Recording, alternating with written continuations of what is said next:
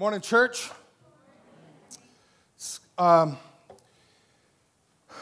Charles, who was just praying, he's been an encouragement to me personally. And if you don't know Charles, please introduce yourself to him, get to know him. You'll be encouraged too. Just a solid guy who loves God, who loves God's church and loves God's mission. Plus, he has a really cool haircut. So, yeah. Get to know him if you can. And like I said, you'll be encouraged. I've also been encouraged by Brock, who's done a lot of work putting together this series called Habits of Grace, and making sure that we're not just talking about this stuff, but that we're living it out. Faith without works is dead, right? And so he is helping us to experience Christ through the spiritual disciplines. Now, it's been a while since I preached. Hopefully I haven't forgotten how to do it. We'll see. I wanted to title this morning's sermon, Welcome to Infusion Church. Now, get out. But I've used that title before. Several times. And the reason is because, when it comes to a title like that, I want to challenge the idea that church is just some place you go on a Sunday morning. That church is just something that happens within, these walls here. That you show up, punch a card, say you did your religious thing, and then you head out on home. That's why one of the things I say, yes, you did go to church. I say this often at the end of the service. You did go to church, but remember, you also are the church 7 days a week. And God has called you to live for Him outside of this building, in your neighborhoods, at your job, wherever you go, representing Christ to advance His kingdom, to be a testimony to a watching world who need Jesus. And so, hence the idea, welcome to Infusion Church, now get out. Well, this series, as I said, is emphasizing experiencing Christ through the spiritual disciplines. So I needed a different title. Last week, Pastor Josh Duemiller talked about experiencing Christ through the spiritual discipline of generosity. And the idea here is that to the extent that you are aware of the generosity that you have received from God through the life, the death, and the resurrection, and the glorification of Christ for you, to the extent that you are aware of that generosity God had toward you in the gospel, then you too will be generous to others because of the gospel.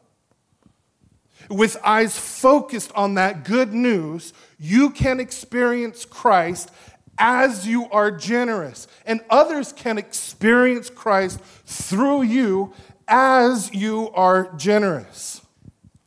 Now, generosity has a purpose. It's not generous for the sake of being generous. It's not generous so, the pastor can get a new Lear jet or a company Harley Davidson or whatever. I like that idea, but that's not what it's about. Generosity has a purpose, and the purpose is God's mission to advance His kingdom of grace, to renew all things, and He uses His church to do that. That's why this message is titled, Experience Christ Through Mission.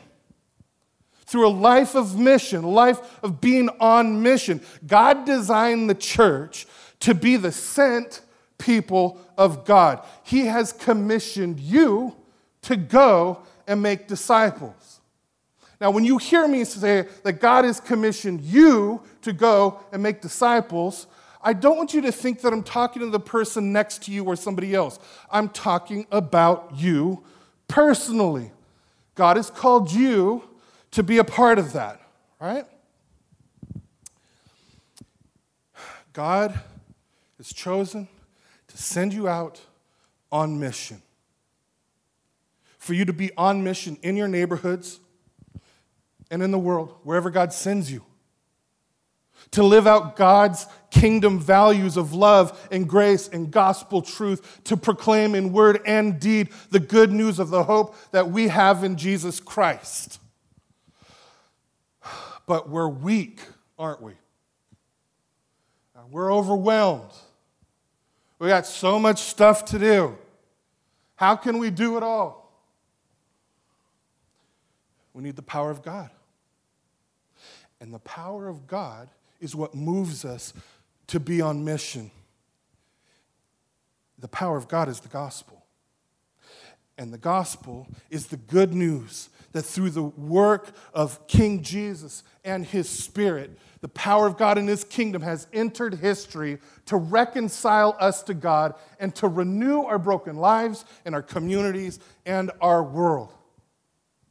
And a key verse for us that defines our identity and therefore how we live our lives is 2 Corinthians 5:21, that God made him who had no sin to be sin for us so that in him we might become the righteousness of God. Now I'm telling you right now, it does not get any more down to earth than that. That does not allow you to just kind of think of Christianity and mission theoretically. This is down to earth where it affects your day-to-day living. If you get this, if you get who Jesus is and what he has done and the identity that he's given to you, the purpose he's given you, the mission that he's given to you, I mean, that changes everything. It gives you a mission to the extent that you know this gospel of grace, you will be filled with gratitude. You just will. You will be sacrificially generous toward the people that God has placed in your life, whether they're Christians or not. You will throw yourself into making a difference in the world because Jesus made a difference in your heart and in your life. And you will actively look for ways to contribute to the mission of glorifying God as we lead people to and through a life-changing relationship with Jesus and his family. God has called you personally to be involved in that. So let me ask you something. I have to ask myself this too. Does that describe your life? Does that describe your preoccupation? Is that the filter through which you look at all your priorities? Is that what you use to figure out how to use your time and your resources that God has given to you? Do you refuse to let your own desires for comfort to stop you? This is not legalistic religion. This is being transformed by the power of the gospel, and it's what Jesus does for you. And living all of this out together as a church is called ministry. Christian ministry is using your gifts and your resources to meet the very real needs of people in the name of Christ. And the greatest need is Jesus. And that same Jesus leads you to meet other needs as well. The Bible tells you that belonging to God means that together you are a chosen people. You are God's special people. You are a holy nation. You are a royal priesthood. You are the sent people of God. Jesus gives you that identity. That is who you are in him. And now God says to you, be who you already are in Christ. Live consistently with who I've made you to be. You don't have to earn that identity. You don't have to grasp after that identity. God, by his grace, gave it to you. The world says what you do determines who you are, but the gospel says who you are in Christ determines what you do. When you were called to Christ, you were called into ministry. Vocationally or voluntary, whatever it is. When God called you into his family, he called you into ministry. And we see this all throughout the scriptures. For example, Genesis 12, God calls Abraham, starting in verse 1. The Lord had said to Abram, leave your country, your people, and your father's household, and go to the land I will show you. I will make you into a great nation, and I will bless you, and I will make your name great, and you will be a blessing. I will bless those who bless you, and whoever curses you, I will curse, and all peoples on earth will be blessed through you. All peoples on earth will be blessed through you. So Abram left as the Lord had told him. This is what shapes a culture of calling among Christians. It's my first point if you're taking notes. God blesses you to make you a blessing to others. How many of you have been blessed by God? Yep. He blessed you to be a blessing to others. God says, Abram, I will bless you and you will be a blessing.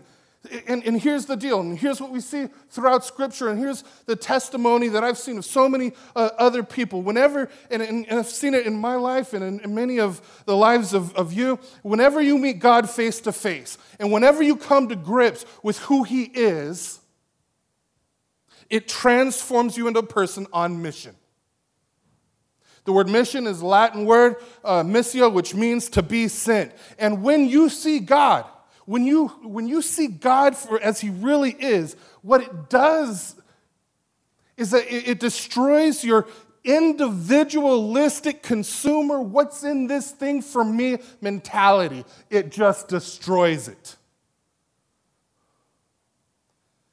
So the first time Abraham meets God face to face, God says, get out, let go with what you're familiar with, what you're comfortable with, your place in society. He was prominent at that time. Leave it all. Leave your security. Leave your homeland and go. And I'm not even going to tell you when or where. Just go.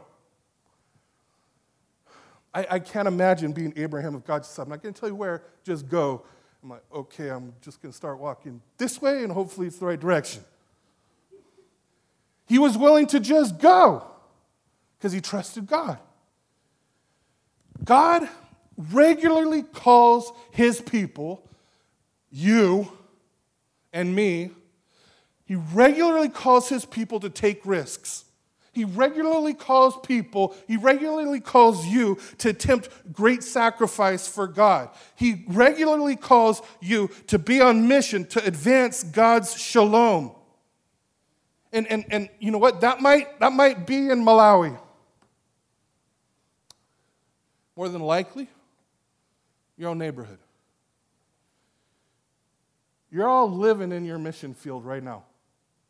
God may change where you live. He may send you with the Beckies to Nigeria. But wherever you are living in the mission field God has placed you. The first time God meets Moses face to face, Moses believed in God, listened, bowed to Him. But the first time Moses met God face to face was where? At the burning bush. And when Moses grasped the holiness and the greatness and the awesomeness of God for the first time, what's God say to Moses? He says, go to Pharaoh. Go on my mission for you and my people. And then there's the Apostle Peter. He already knew Jesus because he was one of the disciples, but then in Luke 5, Jesus comes up to them when they're in their boat and they've been out fishing all night, and Jesus says, how'd you do? And Peter says, not so good. And so Jesus says, I got an idea. How about you go out a little further and throw your nets on the other side of the boat? And they're thinking, Jesus is a little nuts, but we'll humor him and we'll see what happens. And when they do what Jesus said, they get such a huge catch of fish that the boat begins to sink. And what does Peter do?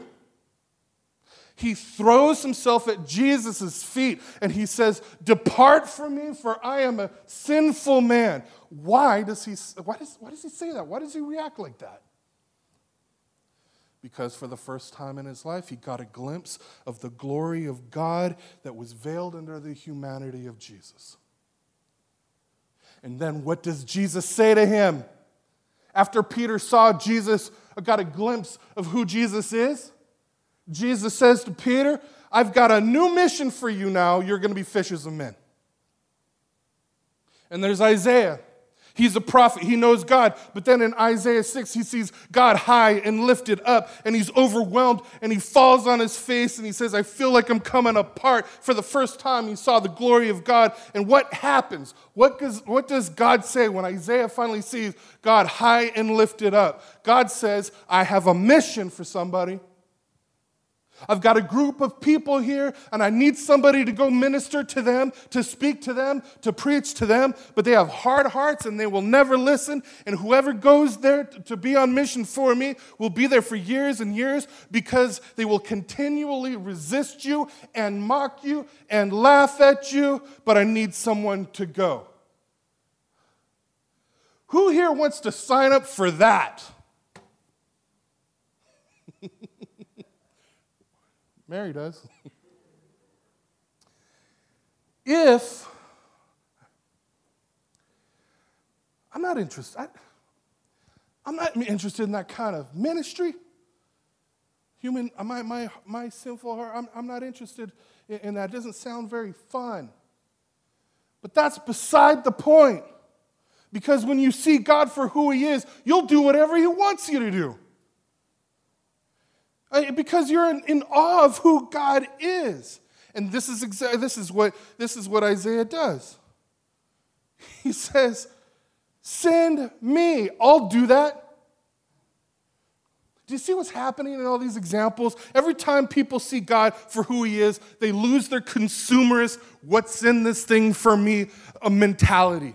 And they say, I will risk, I will sacrifice, I will go, I'll do whatever it takes to be on mission, to reach out to others and meet their needs in the name of Christ. The attitude of what do I want, what's not awkward for me, or what's comfortable for me, what are my preferences, what do I like. That mentality is no longer the basis for your decisions in life.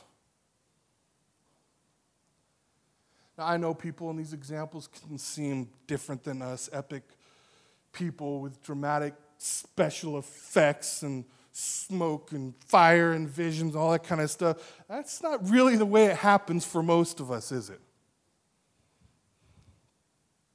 But it's the same principle, because here's the reality. When the church, when God's people, when brothers and sisters in Christ, when we realize that we are sent to be a blessing to others, together, living generous lives every day, actually living that out together, that is epic.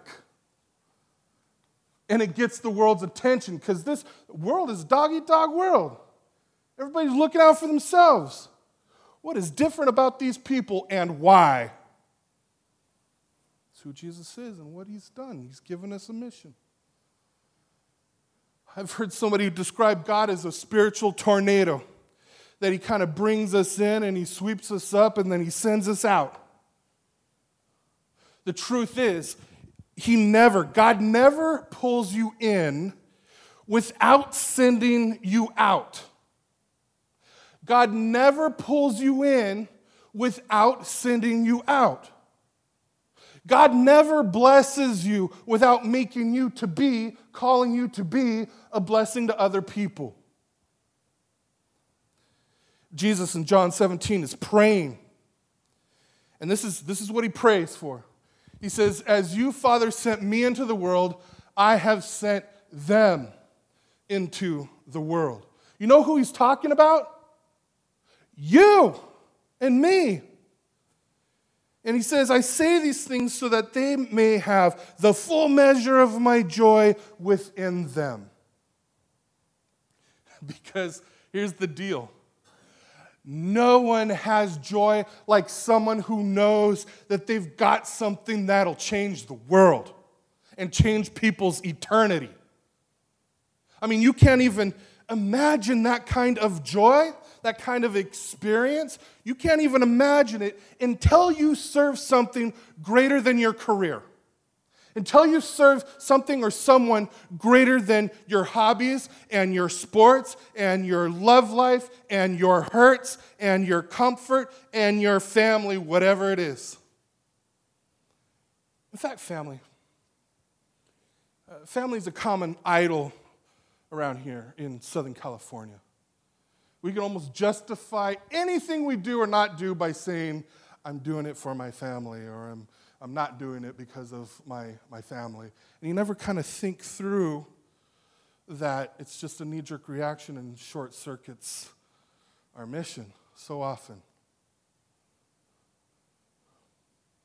The best thing for your family is to make knowing Christ and enjoying Him central to the life of your family. And you experience Christ on mission together. The best thing, look, your parenting is discipleship, one way or the other. It's discipleship. You are discipling your children.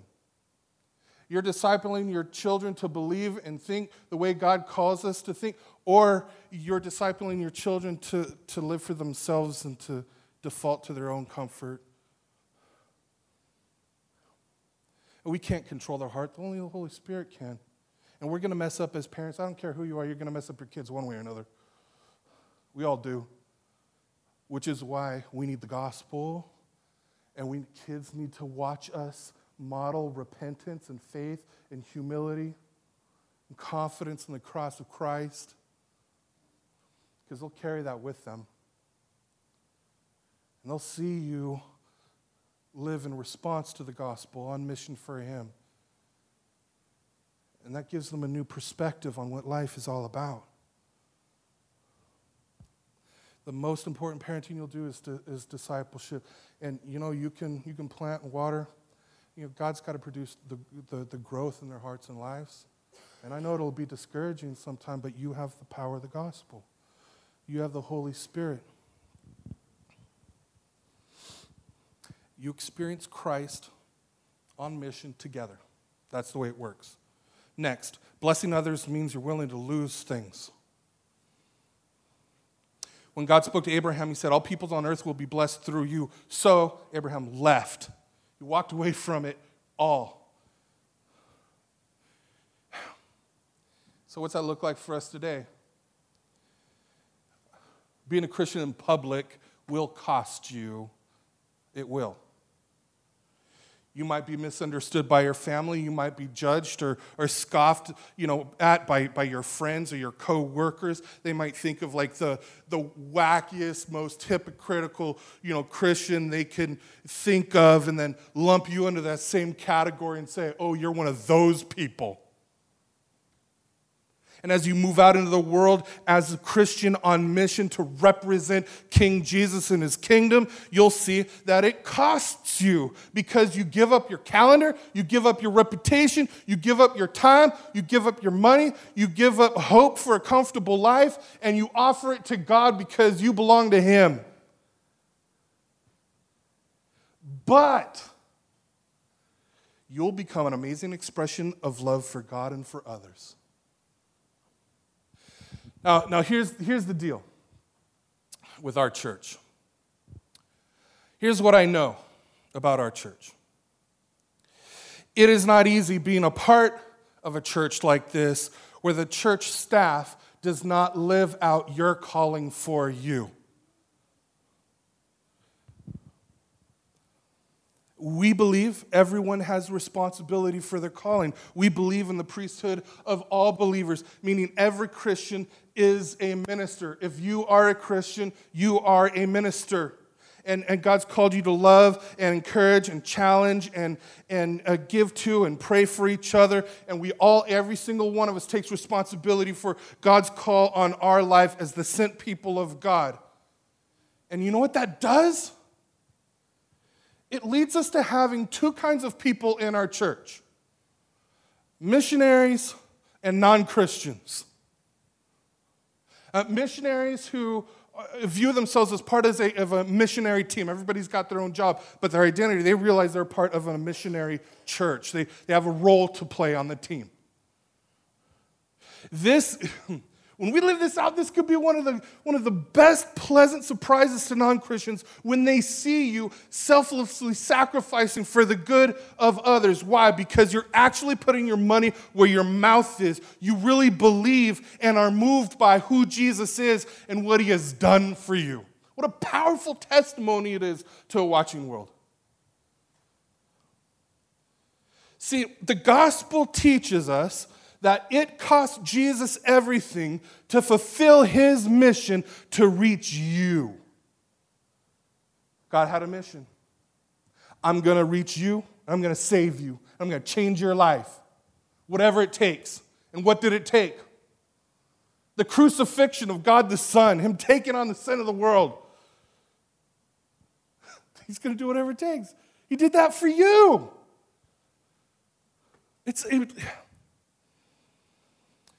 Jesus lived the life that you should have lived. He lived it perfectly, and they gave you all the credit.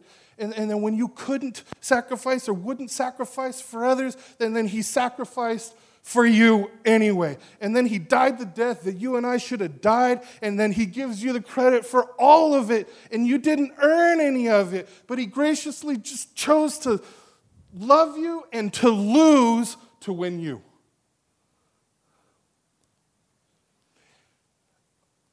If we're not willing to take the risk of losing respect, or take the risk of losing reputation or income potential, or losing our comfort or control or our preferred schedules, it simply means that we've lost sight of who Jesus is and what he's done for us. We've totally lost sight of it.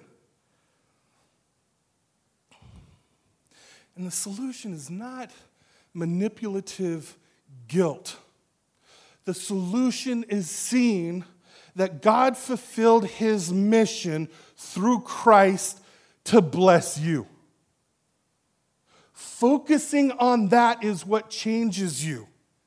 God blessed you to be a blessing to others. This means you're willing to lose stuff. And then finally, the great promise and our ultimate joy is this. Jesus blesses you with his presence. Doesn't get better than this right here. What's this mean?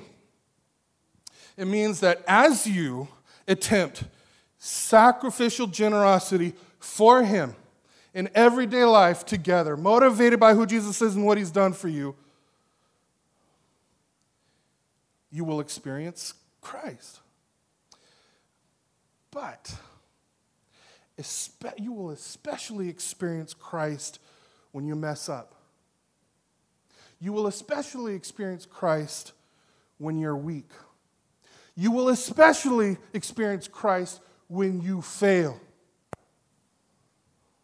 You know why? Because it drives you to Christ to pray for grace. And he gives it to you. Your faith must be in Christ. Your faith cannot be in yourself, in your abilities. And that could lead you to think that you either be puffed up or totally crushed. Like, I'm awesome, I have all this ability, and you're putting your faith in yourself. Or I'm not awesome, I have nothing, I have no skills or anything like that. And then you're just discouraged and your mission gets short-circuited. Your faith must be in Christ.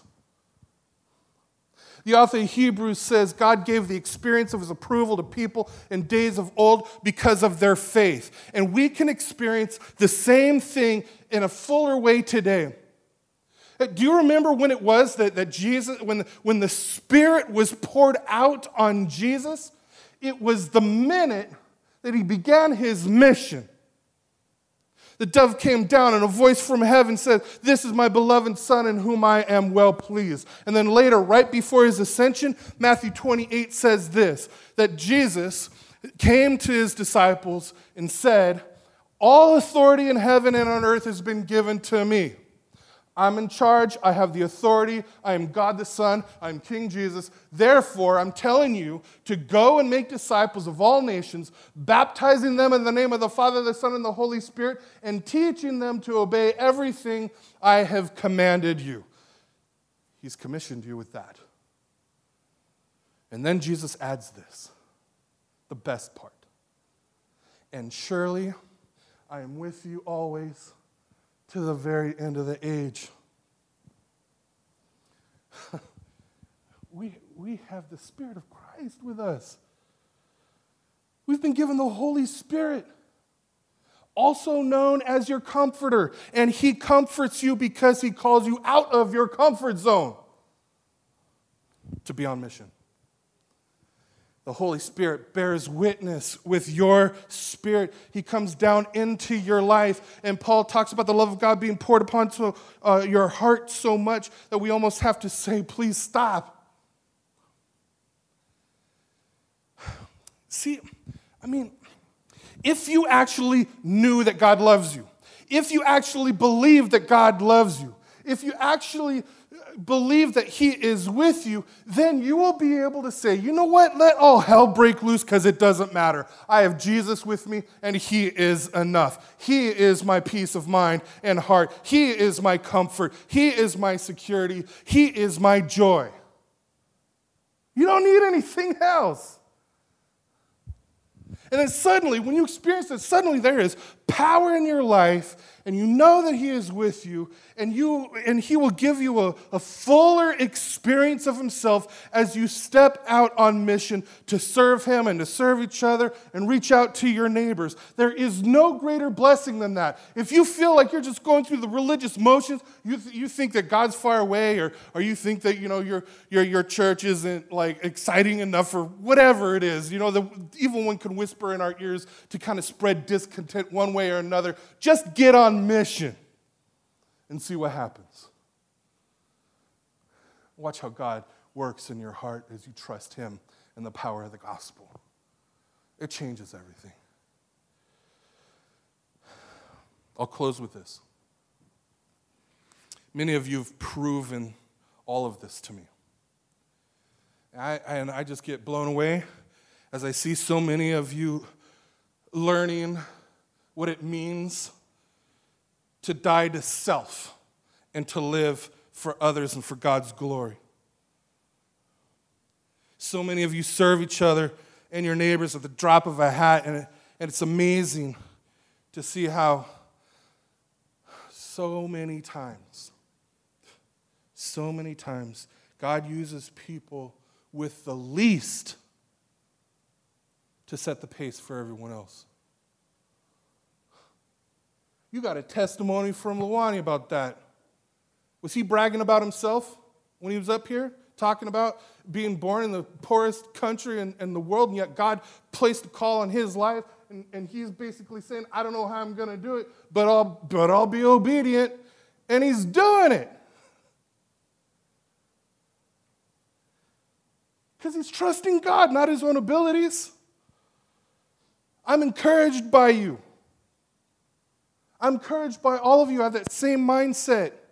You show me what it's like to experience Christ as you give yourselves away on mission.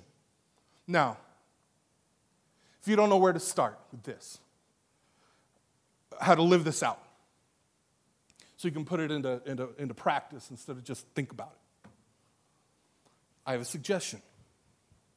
There are many ways to do it, but I'll give you a suggestion. Talk to Pastor Brock. Or talk to Charity, who's one of our deacons, who's helping out with the logistics for our Serve the City event coming up on July 27th. Talk to them. Make a commitment to donate backpacks and school supplies and toiletries and new toys and clothes or finances above and beyond your regular giving to fund the Serve the City event. There's only 2 weeks left. Don't spend too much time thinking about it. It's happening in 2 weeks, July 27th, 8:30 to 11. We need you, and we need to know that you're going to be available if you're planning on it. Our desire is for you to experience Christ. So we're giving you an opportunity to live it out, to experience Christ through generosity and service on mission. King Jesus says that as you serve the least of these, you are serving him. So let me also encourage you to consider showing up here bright and early before 8:30 a.m. and be ready to simply talk with people, learn about them and their lives because you're genuinely interested and love them. Look for an opportunity to meet their physical needs, but also look for an opportunity to meet their spiritual needs. At some point, you might see an opportunity to pray for them and point them to Jesus. This is not the only way, but it is one way you can experience Christ on mission, and for others to experience Christ through you.